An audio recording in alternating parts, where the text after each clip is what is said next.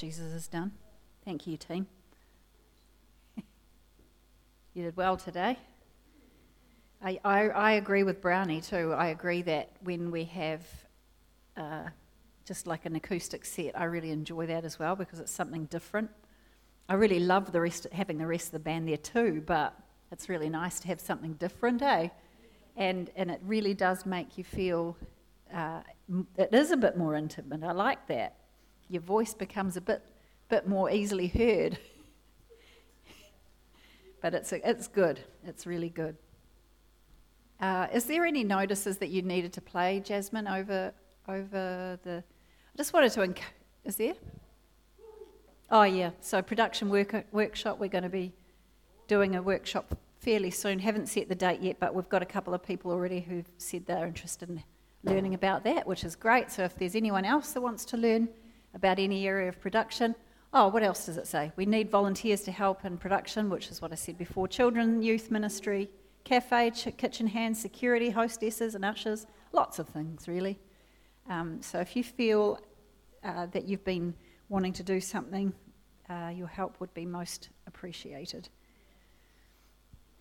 Thank you. We all make this church work together, by working together, right? If nobody did anything, then we'd really struggle. We probably wouldn't have any lights on or anything, So yeah, we are very grateful. We're a church family, and everybody does their part.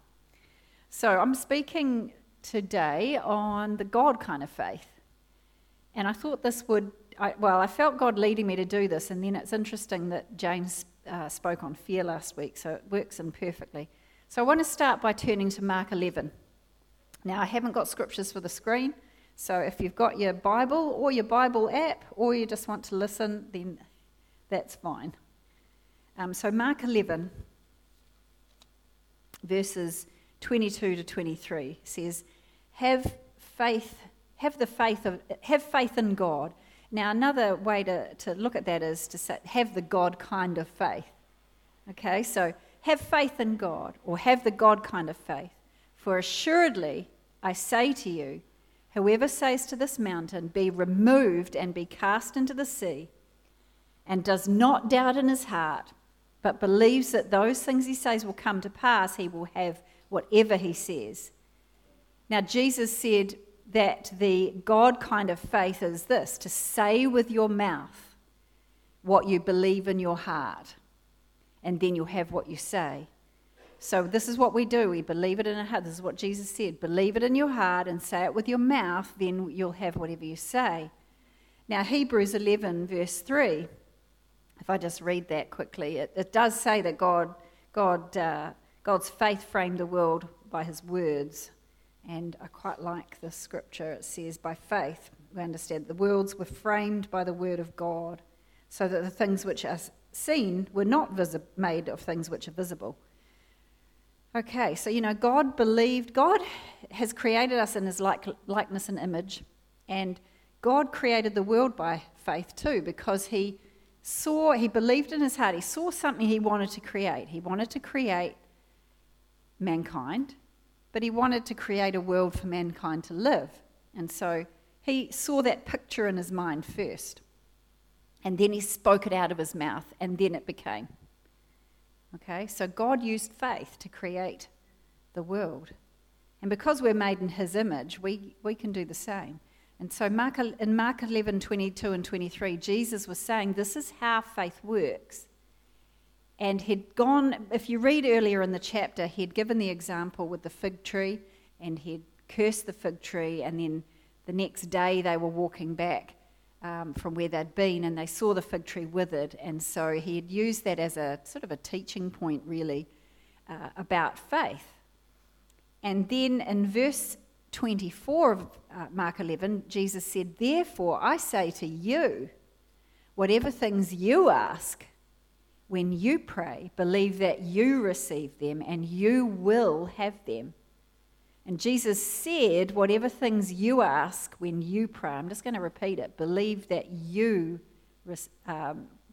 receive them and you will have them. So Jesus wasn't just teaching us on how to use our faith, he was actually proclaiming it as well. He was prophesying what we will do. And so if you've ever had any doubt about our faith moving mountains, here's the proof that you will do it, because Jesus said so.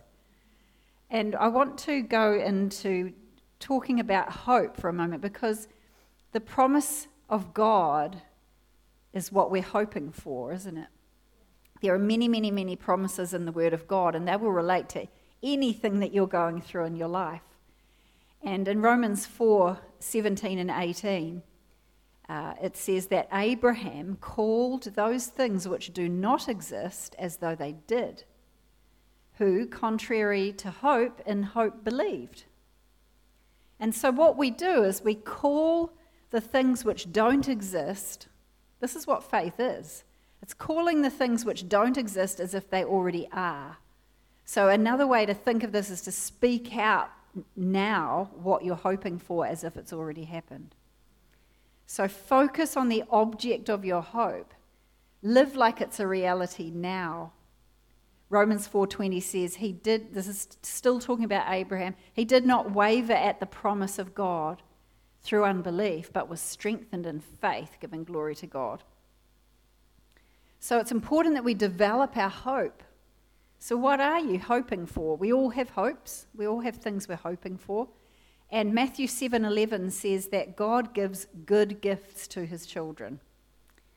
He's giving good. So he would never withhold anything that's good from you. Psalm 84:11 says, "For the Lord God is a sun and shield. The Lord will give grace and glory. No good thing will he withhold from those who walk uprightly." Now, you'll notice in the Bible that Lord is spelt with capital letters.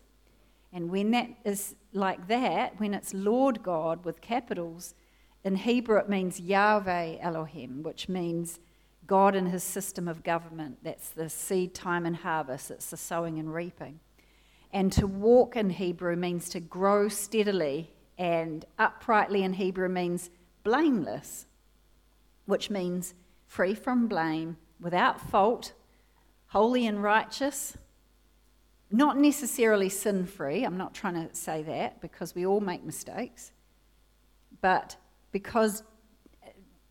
Jesus has reconciled us to God through his blood. Okay, so what this verse is saying is that when we grow steadily in God, blameless, our harvest will be blessing. So there's always a seed sown and there's always a harvest. And so we should rejoice in what we're hoping for. Romans 5, 2-5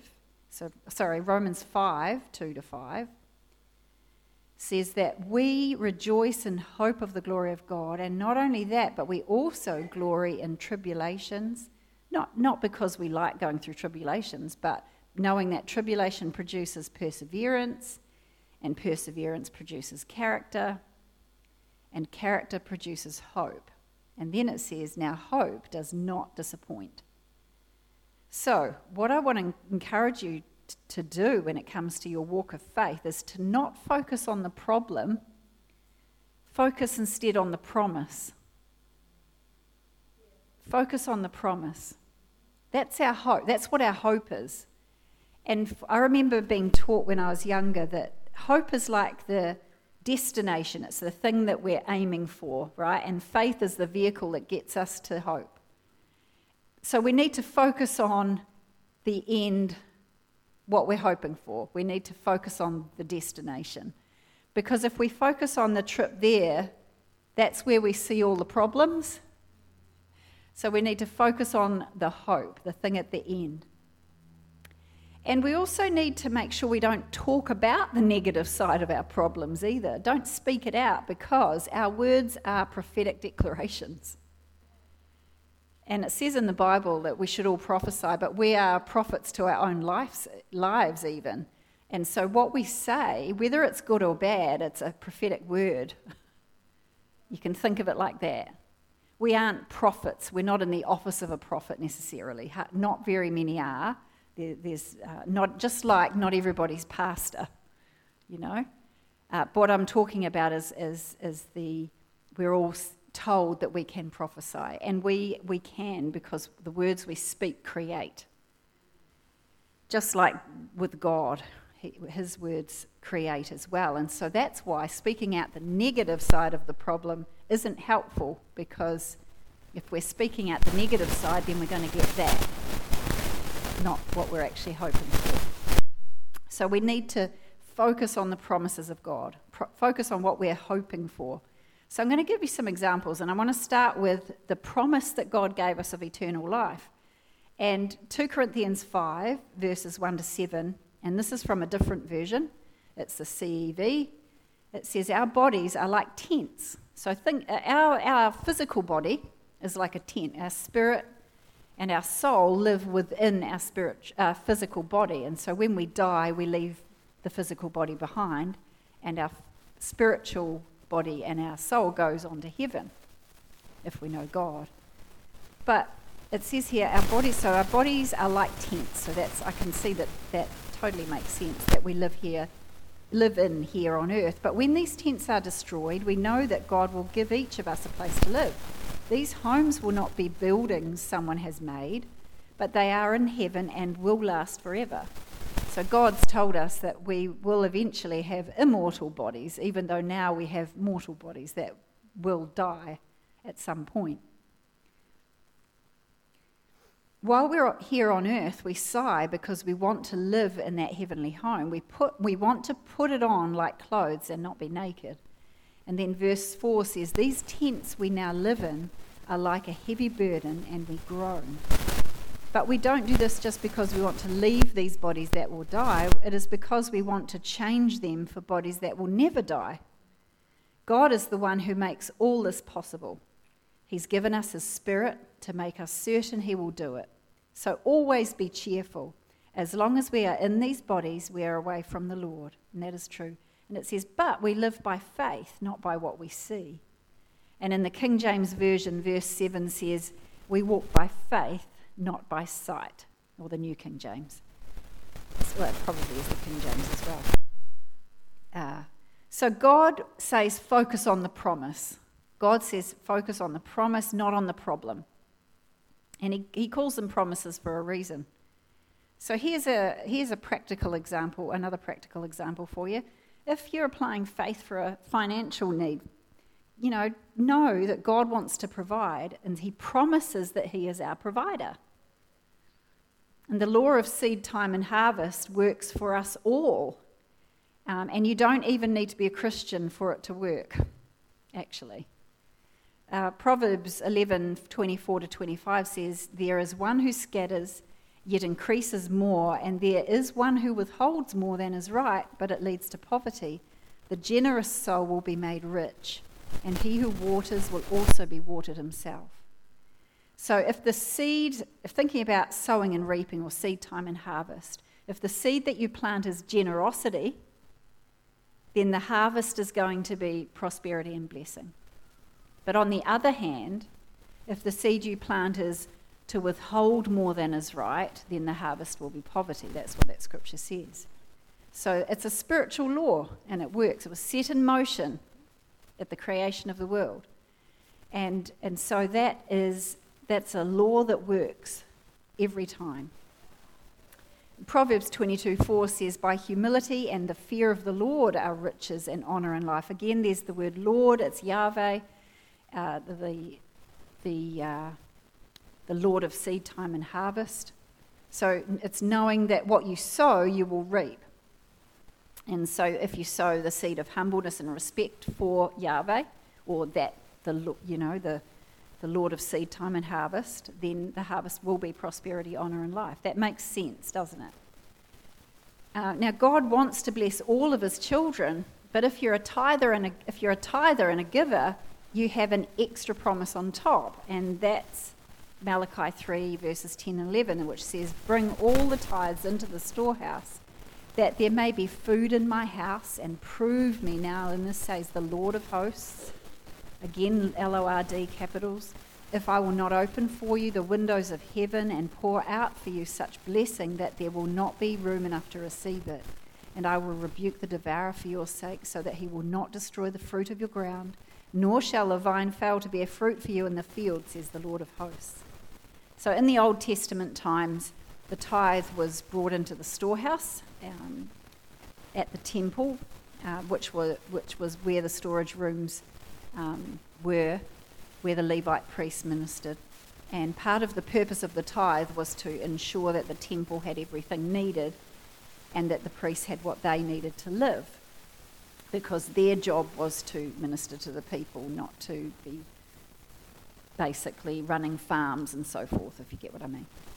And so today, the storehouses are the local church, which feeds you spiritual food. And so the amazing thing about Malachi 3:10 and 11 is that when you tithe, the Lord God, Yahweh, the God of the harvest system, opens the windows of heaven over your life and pours out so much blessing that you have so much and more, so much that you can't give it away fast enough.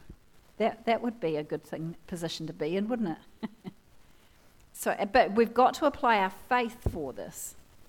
So God promises also to rebuke everything that might try to devour the seed that we've sown as well. So it's really important that when you give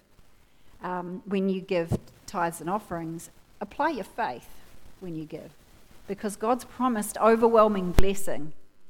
And while God doesn't like to see us in lack or poverty, he's actually only moved into action for us when we apply our faith for financial breakthrough. That doesn't mean that he doesn't empathise with us. He does understand how we feel.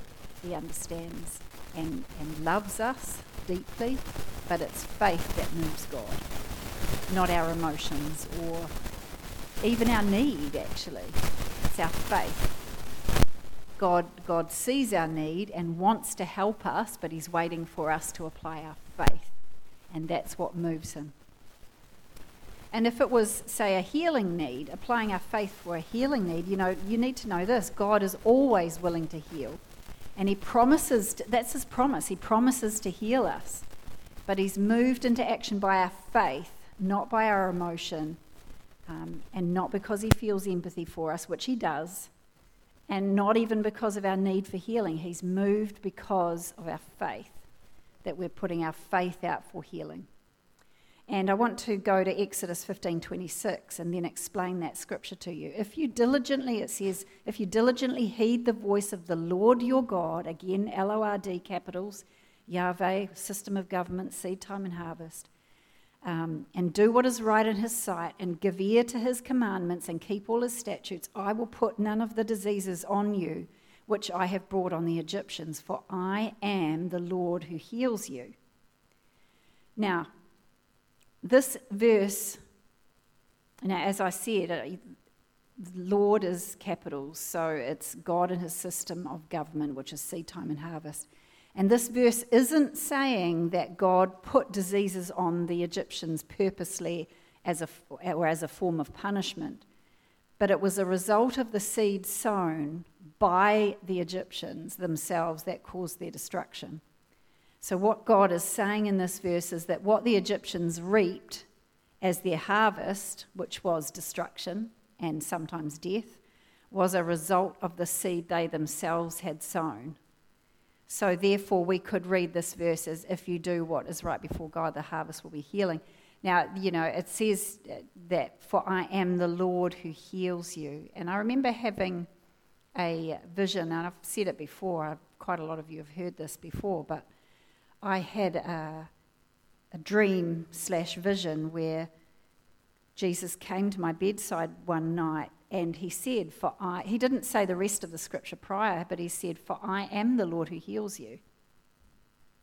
And then the next night he said, it came again, and this time all he said was, I am. And God is the God who heals. God wants to heal. He's waiting for us to apply our faith for it. So our harvest is healing if we're sowing the right stuff, And so Jesus is saying, I am the Lord who heals you. I am. But to receive that healing, we need to apply our faith. And it applies as well even with a need for peace or freedom from fear and anxiety. And there is a lot of fear around. It's been around for quite a while, but it's a lot of upheaval going on in the world, isn't there? And by the way, I encourage you, continue to pray for Israel, continue to pray for the peace of Israel, because that's what God tells us to do. He says, pray for the peace of Jerusalem. And so we need to keep doing that, need to make sure we keep continuing to pray for that. You know, God says that he is our refuge and our fortress, and that we can put our trust in him. And God promises to give us peace no matter what's going on around us. That sounds lovely. Sounds really nice. So what God is saying is we don't need to be afraid about anything if we trust him. And I'm just giving you a few scriptures, but there's so many more in the Bible if you go and give it a study. Psalm 91 verses 1 and 2 says, "He who dwells in the secret place of the Most High shall abide under the shadow of the Almighty. I will say of the Lord, he is my refuge and my fortress, my God, in him I will trust." So provided, you know, the scripture is saying, provided we live in God, trusting him, he is our refuge and fortress. He's our place of safety and security. 2 Timothy 1 verse 7 says, "For God has not given us a spirit of fear, but a spirit of power, love, and a sound mind." Hey. And if you don't have that in your heart, you need to speak it out. Isaiah 41:10 says, "Fear not." In fact, there's so many scriptures related to being to fear and being bold and courageous that's just, I can't say all of them. There's too many for right now. But Isaiah 41:10 says, "Fear not, for I am with you. Be not dismayed, for I am your God. I will strengthen you. I will help you. I will uphold you with my righteous right hand." You know, God promises that he will help us and strengthen us, leading us by the hand. I like the sound of that because he's our Father, and a father takes their child by the hand. Hey? Because the father or the mother wants to keep that child safe and lead them to the right place. And I love that about God. He said, "I will uphold you with my righteous right hand." And in verse 13 it says, "For I, the Lord your God, will hold your right hand." He even holds our right hand, saying to you, "Fear not, I will help you." So when the all-powerful, almighty God, the creator of heaven and earth, takes our right hand to help us, saying that he's going to strengthen us and he's going to help us, that puts us in a really, really strong position. Because all fear is gone when we know that God is with us, when we can trust him to be with us all the time. And even when there's wars and rumours of wars, which are happening right now, Jesus told us not to fear. Matthew 24:6 says, "You will hear of wars and rumours of wars. See that you are not troubled." So to be troubled in the Hebrew is to be anxious or afraid. So Jesus is telling us when we hear about these things happening, do not feel alarmed and do not be frightened. And that's some of the words taken directly out of the Hebrew translation, is not feeling alarmed. Okay, so do not be troubled. In other words, he's saying do not feel alarmed, do not feel frightened. Why? Because when we trust him, he becomes our refuge, he becomes our place of safety. So even if the upheaval around us becomes more and more intense, when we trust him, which takes faith, so it's believing and having confidence in his word, which is faith. We've got to apply faith everywhere. We are assured that he's with us. And Psalm 91 verses 9 to 12 says, "Because you have made the Lord, who is my refuge, even the Most High, your habitation, no evil shall befall you, nor shall any plague come near your dwelling, for he shall give his angels charge over you to keep you in all your ways. They shall bear you up in their hands." That sounds good, eh? They'll bear you up in their hands, lest you dash your foot against a stone. So when we trust and rely on God and abide or live in him, he promises protection and freedom from fear as well. And I love that scripture because in the original Hebrew, when in that part where it says he will He will give his angels charge over you. The actual meaning is he will order his angels to act like bodyguards to us. So you've all got your own personal bodyguard. It's a spiritual being. There's lots in here right now.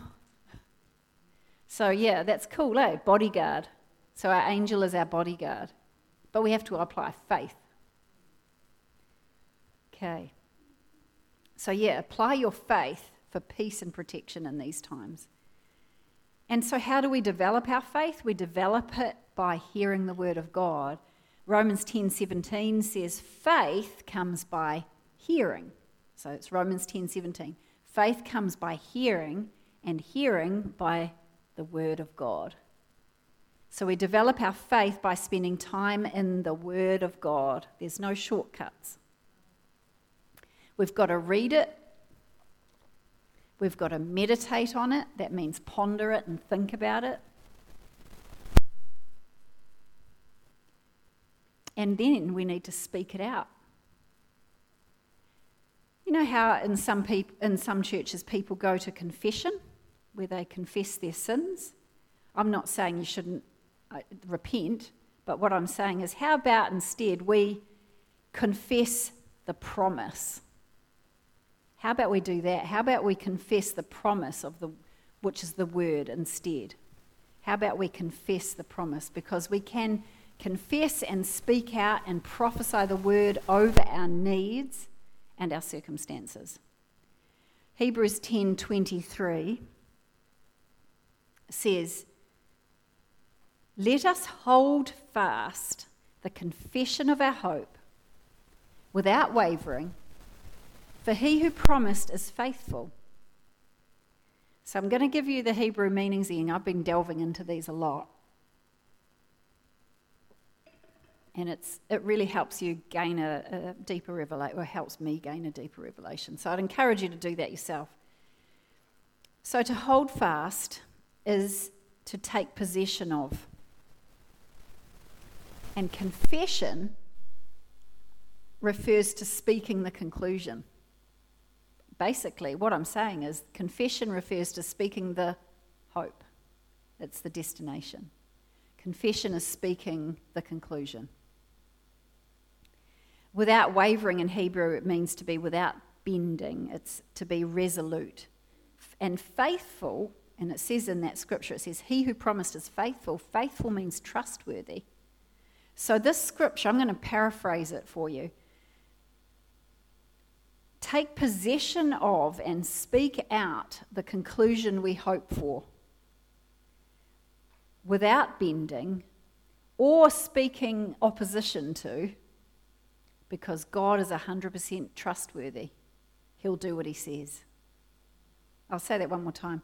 Take possession of and speak out the conclusion we hope for, without bending, without speaking in opposition to, because God is 100% trustworthy and he'll do what he says. You know, it's important that we don't speak in opposition to what we're praying for, because we're undoing our prayer when we do that. Matthew 21:22 says it this way: whatever you ask in prayer, believing, you will receive. And so there's no fast food drive-through way of receiving God's promises. There is no shortcuts. We're used to a very instant world, which is not always helpful when it comes to living the life of a Christian, because you've got to be consistent and you've got to have a degree of determination as well, don't you? So we need to make sure that we are meditating on the Word of God and pondering it long enough so that it's actually dropped down into our heart. And so we need to make sure that other bits of our life don't encroach on that time with God, because it's really easy to allow that to happen. You get to the end of the day, I haven't even picked up my Bible, you know. So it's try and make this a priority, spending time with God, because it's so important that we have the Word of God in our heart, because that's what we need to apply our faith. And also make sure that your confession lines up with what you're hoping for, because if it doesn't, you're undoing your prayers. It's wasted breath, really. And so, really, really important. Make sure that you, this is something that I don't have in my notes quite written like I want to say, but it's really important that we have the word in our heart, because the word will, in a moment of, like if something happens suddenly, what's in our heart will come out of our mouth. And if it's not the word of God, it's going to be negative stuff. And so that's why it's really important that we have the word in our heart. We've got to make sure that we believe what we're speaking out. And we can only do that by spending time in God's word. And, our covenant, what we were talking about before with our communion, is that it's really important. It's to do with the covenant, because God is moved into action to help us by our faith. Okay, it's not by our emotion, it's not by his empathy or anything like that. So just talking about covenant very, very briefly. When two people or two tribes make a covenant, it's because they need each other. This happened a lot in Old Testament times. Doesn't really happen in Western countries. The closest you'd get would be a contract agreement, but even then it's not the same, because the covenant agreement was so much deeper. And so one tribe would have what the other tribe needed and vice versa. And so when they would make covenant with each other, it would make both tribes strong, because what one tribe was weak in, the other tribe covers them for, and vice versa. And so a covenant was always sealed in blood as well. And God has made a covenant with us, and it's been sealed in Jesus' blood. And so God's gift to us was his Son, Jesus, and our gift to God is our life, which we have chosen to give him if we've made Jesus our Lord and Saviour. Because it says in 2 Corinthians 6, 19 and 20, I am not my own, I was bought with a price. And so we've been purchased with Jesus' precious blood. Used to be a song about that. I don't know if anyone remembers it. But God has given us many precious promises, and to access them we need to apply our faith. And all we need to do is ask and believe, then receive. But I think the believing bit sometimes trips some of us up, because we might not have the word of God in our heart fully. It might be in our head, but not in our heart. And so, I don't know, you know how the Bible says that God knows our innermost thoughts? It means that sometimes, and I've since I had a revelation on that, I started noticing times where I'd get this thought, and it was so quick, and I'd know sometimes it lined up with the word of God, and other times it wasn't, and it's because it's an innermost belief, or it's an innermost thought. And so the only way to get rid of those things is to replace it with the word of God. Yeah. And so we need to receive them by faith. And in John 14:14, Jesus said, if you ask anything in my name, I will do it. And ask, in the original Greek, which is the New Testament, is actually the word demand. It's actually demand. Now, because we come from a Western nation, we think we're being rude if we demand, but God doesn't see it like that. And so, some of us have been brought up more conservatively than others, or don't speak in a rude way, don't try not to offend people, whatever. And so that has an impact on our relationship with God. But what we need to do, Jesus said, is actually demand. We actually can make a demand, and it's not because we're being rude, it's because we're saying, we're in covenant together, and this part, I don't have this, but I need this. And you've got that. I'm weak in this area, God, you're strong in this area, so I need that. And so that's why it says that in that scripture, it says, Jesus even said this, if you demand anything in my name, I will do it. The translations changed it to ask, but it actually is the word demand. And so God is just waiting for us to go to him as his covenant partner and demand that he keep his promise. Which for some of us might be, oh, I can't do that. But that is potentially a hindrance to us to receiving, because we've got to make sure that we have that deep in us, that we can actually do that. It's not being rude. We've got a covenant agreement with our God, and he's waiting for us to apply our faith for those promises. And so God is actually waiting to hear his words spoken in confidence with faith. Now, Hebrews 11:1, I'm actually just coming towards the end now. Faith is the title deed. Hebrews 11:1 says, now faith is, or now faith. I've heard it said that it's now faith, which means faith is now. Okay, hope is in the future, but faith is now. That scripture says, now faith is the substance of things hoped for. It's the evidence of things not seen. And substance in Hebrew means assurance or guarantee, and evidence in Hebrew means proof. And so our faith is the assurance and the guarantee that we will receive God's promise that we're hoping for. Our faith is the proof that we have it. Okay? It's the proof. If we've got the faith and we're applying it, that's the proof that we have it, despite not being able to see it with our natural eyes. We have a legitimate claim to God's promises. And so that's why it's so important to speak it out, to proclaim it. Okay? We've got to proclaim that hope. So remember, don't focus on the problem. Don't speak out the problem. Always speak out the promises. I'm healed. Thank you, God. Your word says I'm healed. Your word says in this scripture. Your word says in that scripture. Your word says in this scripture, I'm healed. Thank you, God, you're my provider. Your word says in this scripture, you provide this scripture that, and you can just remind God and say that. And because we are in covenant, Father, I thank you, Lord, that you keep your covenant to me. And so you can even get a little bit demanding, which we try and discourage our children from becoming, but maybe we shouldn't. I don't know.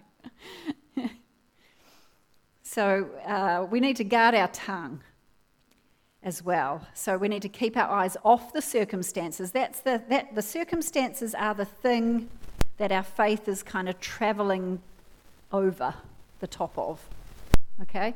So the circumstances are the thing that our faith is traveling over to get to the hope, the thing that we are going to reach in the end. So keep your eyes off the road, which is the circumstances, which is the symptoms, which is the lack, which is the poverty, which is anything that you're battling with, which could be even anger or fear or anxiety, anything like that.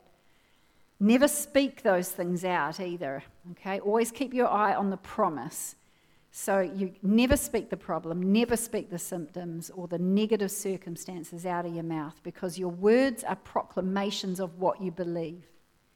And so when you speak and proclaim the word of God, your words enter the atmosphere and go to work until it's done. And you don't want negative words undoing, because they'll stay in the atmosphere continuing to work unless you cancel them out. So when you speak and proclaim the circumstances, as I said, or the fear or the anger or the bitterness or the words that are filled with hate, for example, your words work against the word of God. Okay, so you need to get rid of them. So if there's just one thing that I can get to you today to walk in faith, is that you have to keep a guard over your tongue. And also spend time in God's word. Matthew 12:36-37 says, and this is Jesus speaking, he said, "For every idle word men may speak, they will give account of it in the day of judgment. For by your words you will be justified, and by your words you will be condemned." And there are many other scriptures that back this up. Okay, so what we speak out of our mouth creates or destroys. And we want our words to be creating good things, right? We want them to be we want to speak out the promises. We want to speak out what we're hoping for. And that way we can work together as covenant partners with God as well, because he doesn't, he needs us. He needs us to do stuff. He didn't just join us as covenant partners because he felt sorry for us. We have a job to do too. And so God needs us to be praying. He needs us to be speaking out the word. He needs us to be applying our faith, because we're supposed to be more than conquerors in this world. We're supposed to be the people who are, living victorious lives. We need to be shining lights in the darkness and examples of what the kingdom of heaven will look like. And so, that's why it's so important. So God wants us to understand the covenant that we have with him. And just in conclusion, unless we actually have God in our life, and I don't know if everybody here actually knows God or not, but we have access to the covenant when we say yes to what God's done through Jesus. And so, Jesus died on the cross and he shed his blood. He didn't do it for his own sake, and he didn't do it because he got caught and darn it, God wasn't planning for him to die on the cross or anything like that. It was nothing like that. Jesus purposely went to the cross because he could have stopped it at any moment. But he didn't. He chose to willfully go to the cross because he had lived a sinless life as a man. And God knew that if he died on the cross, shedding his blood, it would bridge the divide between us and God, and it would mean that his blood would seal that new covenant, and it would make a way for us to be made right with God again. And so all we need to do, God is almighty and all-powerful God, but he does never force us to do anything. And so he never makes us choose him. And so that has got to be from our own free will, completely. And so all that we need to do is believe that Jesus died on the cross, that he rose again, and speak it out. And that's faith. And when you're saved, you used faith. Everybody's used their faith at some point or another if you know God already. So when we believe, we say, then we receive, just like it says in Mark 11:24. And so that's how we receive salvation that God offers. So if there is anybody that has never made Jesus their Lord and Saviour and would like to, we're all going to pray this prayer. But if you're one of those people, I want you to say this prayer with a bit of passion, like actually mean it, because that's where you're applying your faith. It's when you're saying, Lord, I actually do want that, and so you're gladly receiving, you're gladly praying that short prayer. So if everyone can just close their eyes, and I want you to say, Dear God, I believe that Jesus died for me,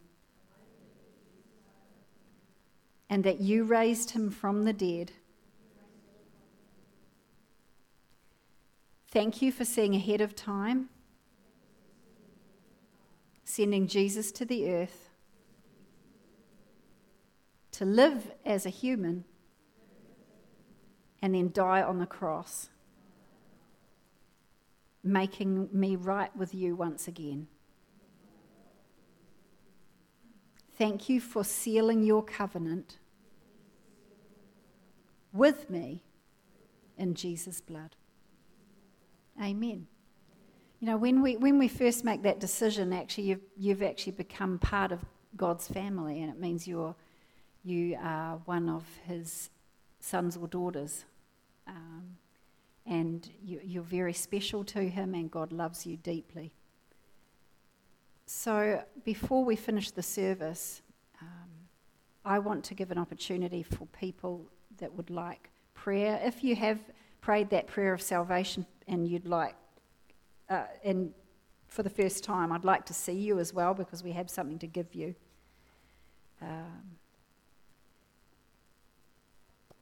So if anybody would like some prayer, the leadership team and the ministry team will be available to pray with you.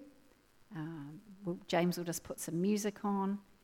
And so I just really encourage you, if you want prayer, come on up for prayer. If you have any need at all, and you need to stand in agreement with us, or you want prayer for healing, whatever it is, you come on up, because God's willing and available to help you. If you need to go, that's fine, just quietly do that, but let's maintain a really honouring attitude in here while people are being prayed for. So